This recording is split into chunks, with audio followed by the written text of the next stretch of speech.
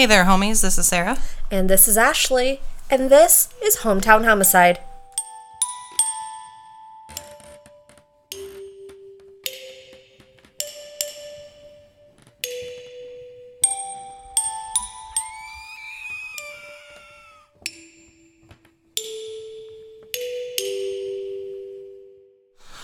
But okay, hi. Hi. How is it going? I'm paralyzed. I'll say she's currently dying, actually. I'm sitting on the floor with a heating pad because my back went out, so that's fun. You know you're old when? Nothing new, but...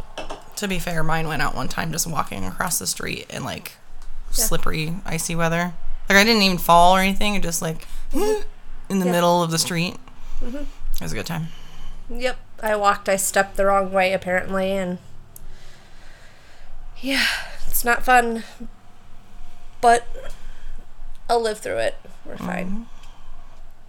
And, some days we chit-chat more than others, so I apologize if, I'm not going to apologize. Yap-happy, but... For one person who's stop talking, you talk too much, fine. Let's sign language this whole thing. If you don't want to hear people talk, please go grab a book and read a book. Or there's definitely other podcasts, true crime podcasts out there that don't do the yip yap. I personally like it.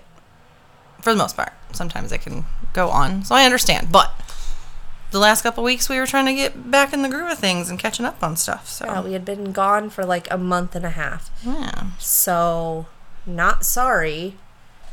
Our main listeners who listen every single week and have been with us for a long time, they said to keep it up, so... What's up? We're gonna keep it. I mean, we're not gonna go on and on, but... Which, a couple of our listeners, Fifi and Carrie of the bonus features, I don't remember if it was the second episode or third episode, but I listened to both of them the other day, and Carrie was telling Fifi something which is weird, because she's Jennifer, but she's Fifi, now. That's just kind of... Well, not I like now, that name. for the last while, but in my life with Jennifer, riding the bus together and getting rides, it's been Jennifer, or Becky if you ask my mom. But anyway, Carrie was talking and she got tongue-tied and she was like, derp.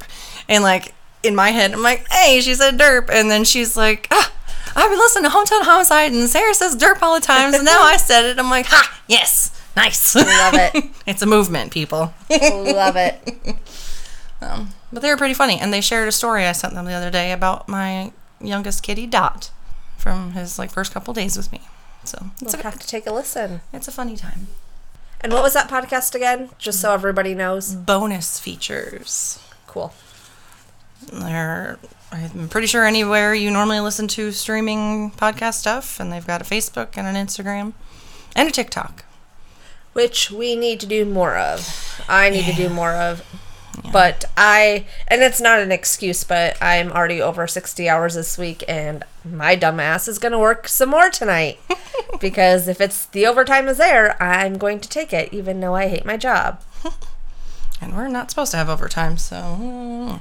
But I'm currently booked about 4 weeks, so it's getting a little exhausting. I'd rather knock more of them out now, doing 50 hours or so a week, than pushing people out that far. Yeah. I mean, I'd rather not... I would like to knock people out at work, too, but... That's not what I meant, but you know it's fine. No more current events as far as, actual local current events, I should say, as far as I know. Anne Heche died. Yeah, that was really sad. A couple other people died today. Some comedian I had never heard of, and... some actress, not Anne, a different one. I don't know. I was just like, Jesus, why all these people getting Grim Reapered? Football's coming. I know there's my brain just rattles around. Don't worry, but football's coming, and I'm real excited. My fantasy football draft is in 2 weeks. I mean, I'm not mad about the fall weather or decorating for Halloween because I got some more spooky decorations. Spooky. So, yeah. pumpkins and hocus pocus and Yes. I'm just apple cider. Oh my! pumpkin spice. Oh my! I don't really like pumpkin spice. The smell isn't bad, but the flavor, I'm not. Although when they had the pumpkin spice Oreos, those were really fucking good. They just kind of taste like spice cookies because they were the white cookie with a, quote, pumpkin spice frosting cream middle. Those were real good. Interesting. Well, shall we start? Yeah, I'm very interested to hear what you have this week.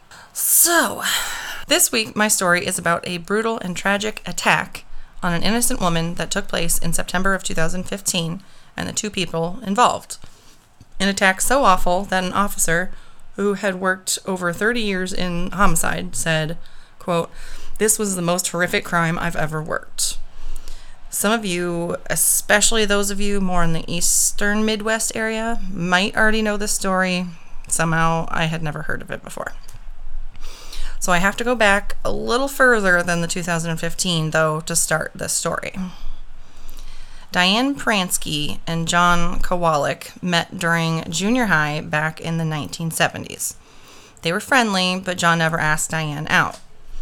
He said he wasn't able to muster the courage to do so because of Diane's, quote, intimidating beauty and popularity.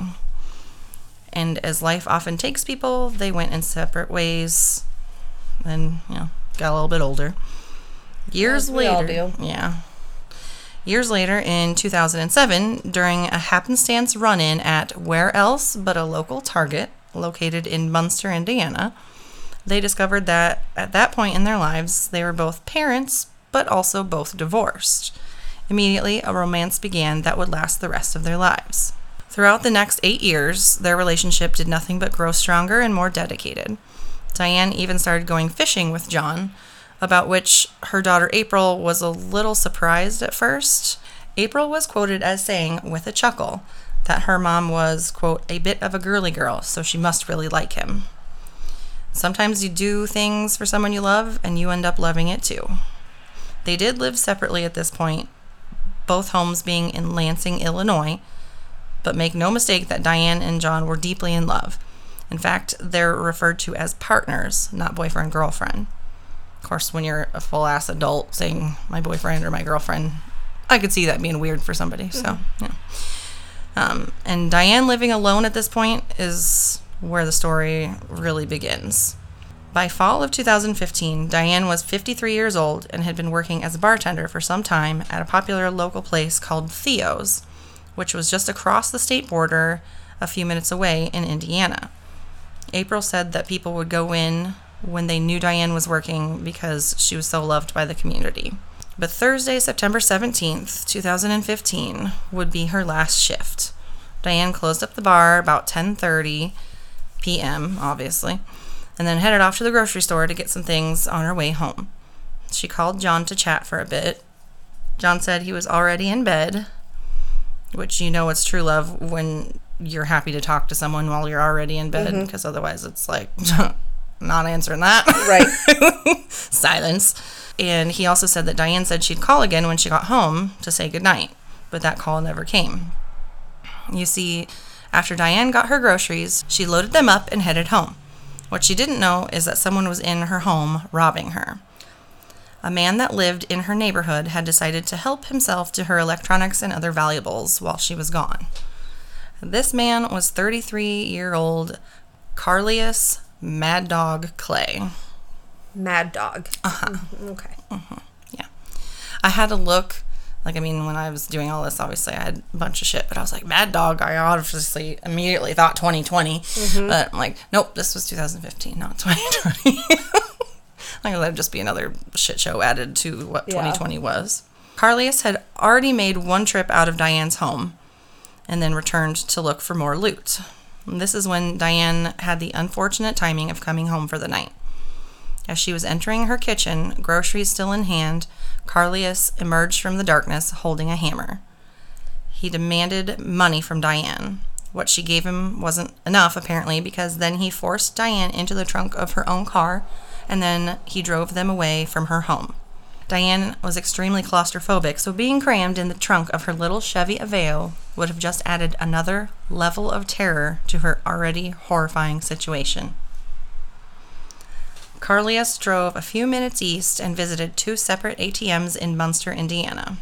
He had nylon hose over his face to conceal his identity, because that always works like super well. Had that on while he used Diane's bank card to withdraw some cash. The first ATM visit was at 11:47 p.m. and the second ATM visit was 11:57 p.m. And just take a guess. Take a guess how much money he got out of this. $60. It is more than that. 100. A little bit more. 200? Nope. 120. $140. Yeah, okay. Just the amount that you should get for kidnapping someone and, subsequently attacking them. It's horrible. After getting the money, Carlius then drove the stolen vehicle and its captive owner almost 30 miles further east to an abandoned storage warehouse in Burns Harbor, Indiana, and parked at about 2 a.m. I'm not sure if he knew where he was headed or took time to drive around and find what he felt was an ideal location, because there is some time gap there. If the last ATM stop was almost midnight and then it was 2 hours later, and it does not take 2 hours to get there. So I'm not sure if he was just scoping out a place or what. Okay, that brings me to the trigger warning. Just, that there is rape for anybody that... It's not detailed, but just, it is a trigger. Carlius got Diane out of the trunk and forced her into the back seat, where he then viciously raped her in her own car. Some articles did mention that this was unfortunately the second rape, that she may have been raped in her home maybe first before he put her in the trunk, but it wasn't super clear, it wasn't clearly stated somewhere, so I'm not entirely sure, but a couple places it was clearly stated that it was the second rape. Regardless, shitbag. When the assault was over, Diane managed to get loose and tried to run, but Carlius caught her. Or, depending on the source, he tried to force her back in the trunk and she resisted. So, either way, he put his hands around her neck and tightened his grip until Diane went limp. He thought he had killed her. Carlius doused her in lighter fluid and then lit her on fire. He climbed back into the stolen Aveo and took off, leaving Diane for dead. Take mental note on when you heard that ding. Okay. Now let me fill you in on this bag of dog shit named Carlius Clay. He certainly wasn't a stranger to the justice system. As one article mentioned, he had 11 prior adult convictions and 3 prior juvenile criminal adjudications. That's a hard word to say, and I had to practice it earlier. Included in those were violent crimes, a felony firearms charge, assault with intent to rob while armed, burglary, theft, resisting law enforcement, escape from custody, larceny, and robbery. By the way, if you're wondering what the difference between larceny, theft, robbery, and burglary is, because I certainly did, theft or larceny involves taking property without the use of force and without breaking into a structure to do so. Robbery involves taking property from a person through force or threat of force or violence. Burglary involves breaking into a structure to commit a crime. Carlius spent time in prison after shooting a man in the head during a robbery. Don't worry, the victim did survive. Still. But for the life of me, I could not find details on it. I spent a good chunk of Friday trying to fucking figure out what happened with that. It's driving me nuts. I found one article that stated that the prison time he spent for that attack was actually because of a different attack that was on a woman and her kids. But when I was on newspapers.com and found information about that attack, she hadn't been shot. And in that case, the culprit's name was Carlius Clay Jr., where nowhere in my research for Diane's story was Carlius referred to as a junior. I think it's purely coincidence and apparently just a cursed name. I must add this because it's funny. In that other case, the man pulled up to the woman that Carlius pulled up to the woman, pretending to ask for directions, and then pulled a gun on her. The woman took off, but the man followed. He was so focused on chasing her, he wasn't paying attention to where he was following her to, which was the police station.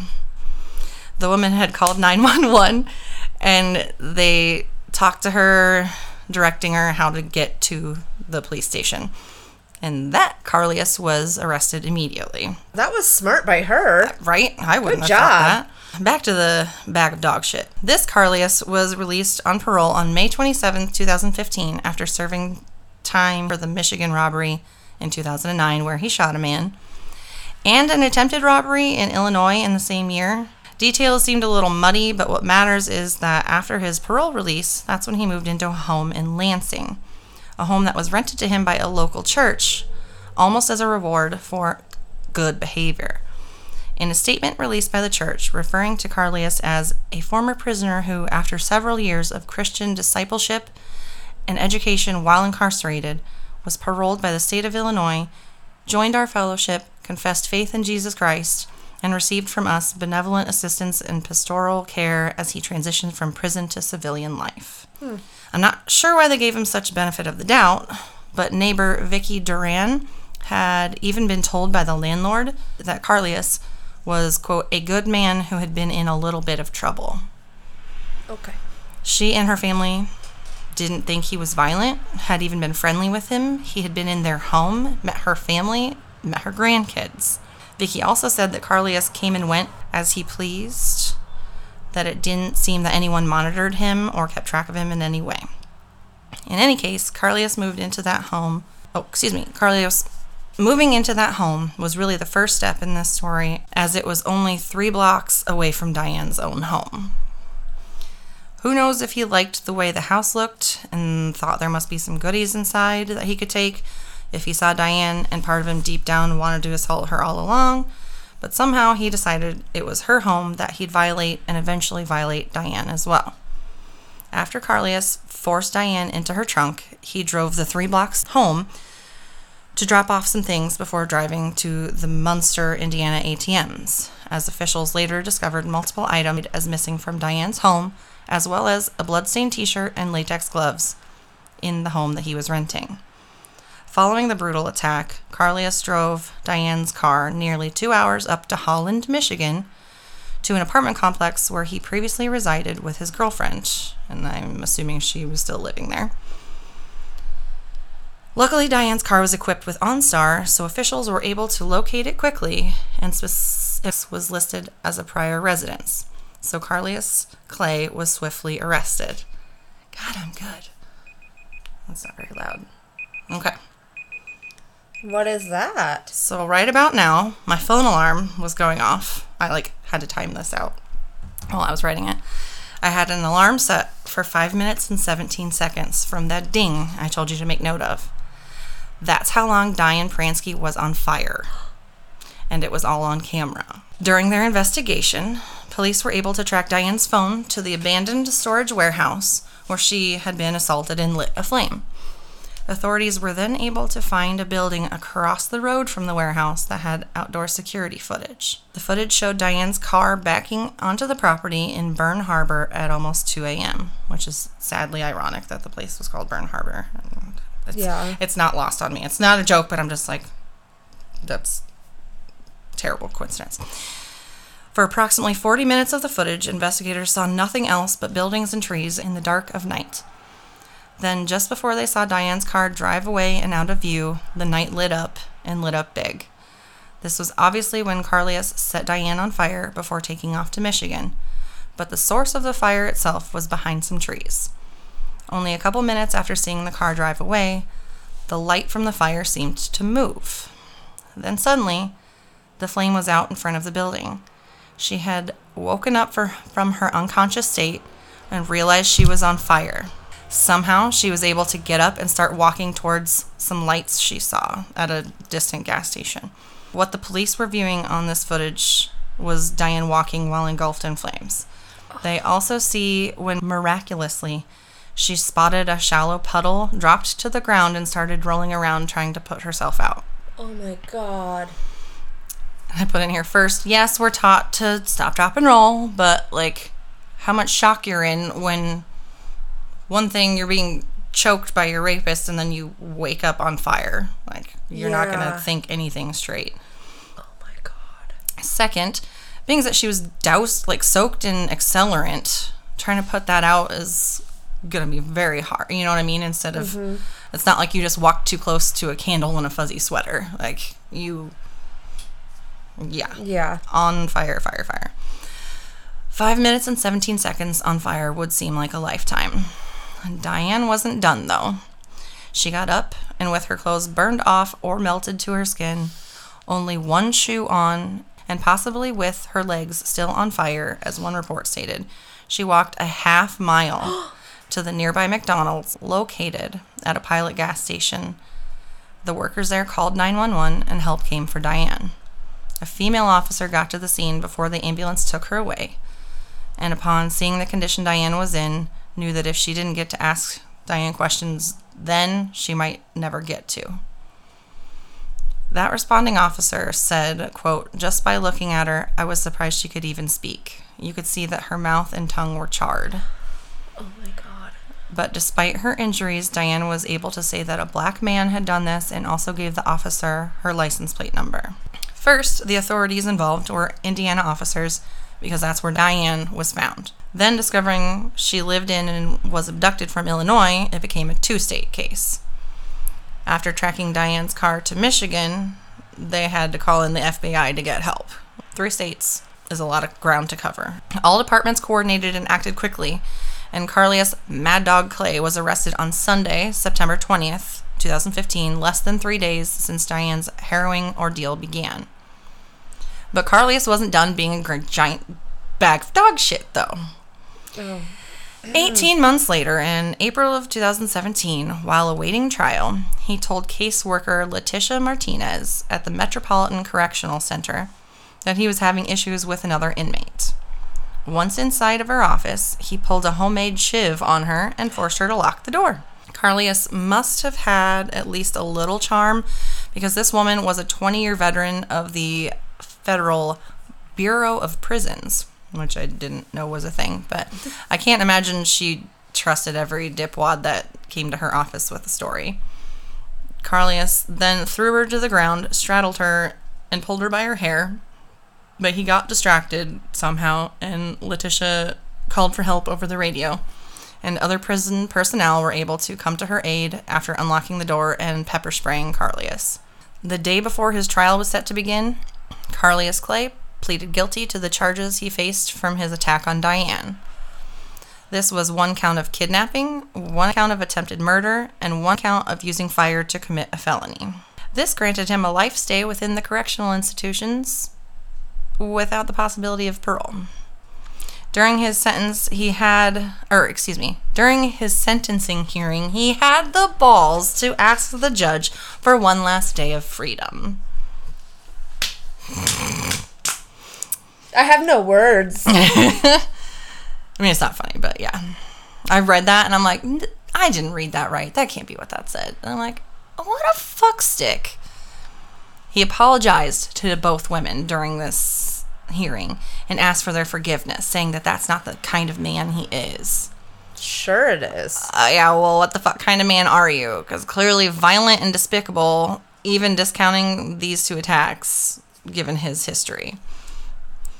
The attack on Letitia Martinez tacked on an extra 10 years, just for good measure. Carlius is currently residing in the United States Penitentiary Florence in Colorado, where he just had his 40th birthday last Sunday, and I hope it was complete shit. He's only 40? Yeah. Oh. Yeah. He's got a long time to go. Yep. As for Diane, she's unbelievable. She's gone through countless surgeries, skin grafts, organ failures, infections, physical therapy sessions. She had to relearn how to talk, how to breathe on her own, and even how to blink. Oh my gosh. Her medical bills as of January 2019 had exceeded $2.4 million. She's legally blind and can't walk. She'll never bartend nor work in her garden again, both of which she loved to do, and she can't even brush her teeth on her own. She needs 24/7 care. And that's where John Kowalik comes back into this story. from day one in the hospital, John promised Diane that he'd be there for her, as well as telling her that she'd make it, which is something doctors weren't too sure of at first. Doctors told them that 2 out of 3 people with burns that severe wouldn't pull through. But Diane has an unimaginable determination like few others, and after the months-long hospital stay during her initial recovery, John moved Diane into his home to be her caregiver. He had quit his job and dedicated everything to her. He had rearranged the house so she could stay in her hospital bed on the main floor, and then he moved a lot of his stuff upstairs. He also remodeled the bathroom so that it was wheelchair accessible. A true partner. John said... Good man. Right? John said it wasn't a difficult decision to make for a woman that was there for him always. He said it was a life-changing no-brainer, even when things had gotten rough. Quote, "One smile from Diane immediately put things in perspective, and I carried on." Diane said that in her heart, she has forgiven her attacker, but that she's glad he's in prison so he can't hurt anyone else. Despite her limitations, she does go from time to time with John on ice fishing excursions, trips to the grocery store, and outings with friends and family. Quote, "I look at it this way. I could be a lot worse. It's not the dream way of being, but it could be so much worse. I am not gone." There's a sign hanging above Diane's bedroom door that says, "Love wins." This is her motto, and also the name that they gave to the fundraising committee that her friends and family started to help offset medical expenses and otherwise support her during her recovery. And honestly, to support John, too, since he quit his job. Right. Diane was severely physically and emotionally drained by attending her attacker's sentencing, but she once again mustered some deep-down strength to be able to read her victim impact statement to the court. Quote, "Although my life has changed and I require 24-hour assistance, you did not ruin it because I was given the best gift of all, the gift of love." After a standing ovation from people in the courtroom, Diane went on to say, quote, "Know this, you did not win. I am alive. I was able to tell what you did. Love wins." The true crime series... Was that like a mic drop motion that you were kind of doing over there? It's like, and fuck you. Yeah, no shit. Mad dog. The true crime series See No Evil covered Diane's story in Season 6, Episode 9. It is well worth the watch. Diane is shown speaking during the last few minutes of the episode, and I'll end the story with one more quote from her. "I realize now how precious our time is here, and we should all love each other and care for each other, and not have so much hatred and negativity in the world." She can be that positive and just that happy with life after all of that. My God. Yeah, when it was at the end of that, watching her say that stuff, that's when I was crying. I'm like, and I need some wine. So it's like she's there, she's mentally there, but like you can tell she has to focus so hard on saying the words. Yeah. But her daughter still has a mom, John still has his partner. Yeah. So like that's awesome, and fuckface is in prison forever, so He's a fucking piece of shit. yeah. Wow. And then he asked for one last day. You don't get that. No, you don't deserve it. You threw that away. Mm-hmm. Like, you were given a second chance. Like, and a third, and a fourth, and a 17th. Right. Like, they gave you a house and all this stuff, and then you did this. Like, no. Mm-hmm. You ruined that. Fuck off, mad dog. Even if, I mean, obviously robbing someone's terrible, but you then just went well beyond robbery real quick. Yeah. Well, good for Diane. Yes, good for Diane. There's a couple, that type of outlook on life. Her community really, truly pulled together and did a lot for her. There was a couple things on Facebook I saw. There's a Facebook group, but then there's one from an event, a past event, but it's still a Facebook page that they did like a fun run. They did all kinds of fundraisers and things, raffles, just event after event, raising money for her. So good to see when communities can pull together like that. Right. I'm not sure I feel like it's real, but the footage in the See No Evil of the fire, it looks like it's like The really actual, real. Yeah. Like they're showing the actual footage. Mm-hmm. What is that on Hulu? I had to get a free trial of Discovery Plus. I have Discovery Plus. Cool. So, because that's how I started watching Kesha. Conjuring Kesha. Because after that, I was like, wait a minute, that's on this too. So that's when I started watching it with my wine and charcuterie that I had on Friday. Cool. Mm-hmm. Well, thank you. Yeah. Make sure you follow us. Subscribe, rate us, like us, love Apple, us. Spotify. Yeah. Comment. Let us know what you think. And we're not always about murder as this story, since it's a survivor story. It's true crime, so... You know, our spiel that we haven't said in a long time is, you know, bringing you lesser-known stories from around the Midwest. Or, excuse me, lesser-known stories of murder, mayhem, and other tragedies from around the Midwest. Remember that we want to tell stories to you and not about you, so stay safe. And this was Hometown Homicide.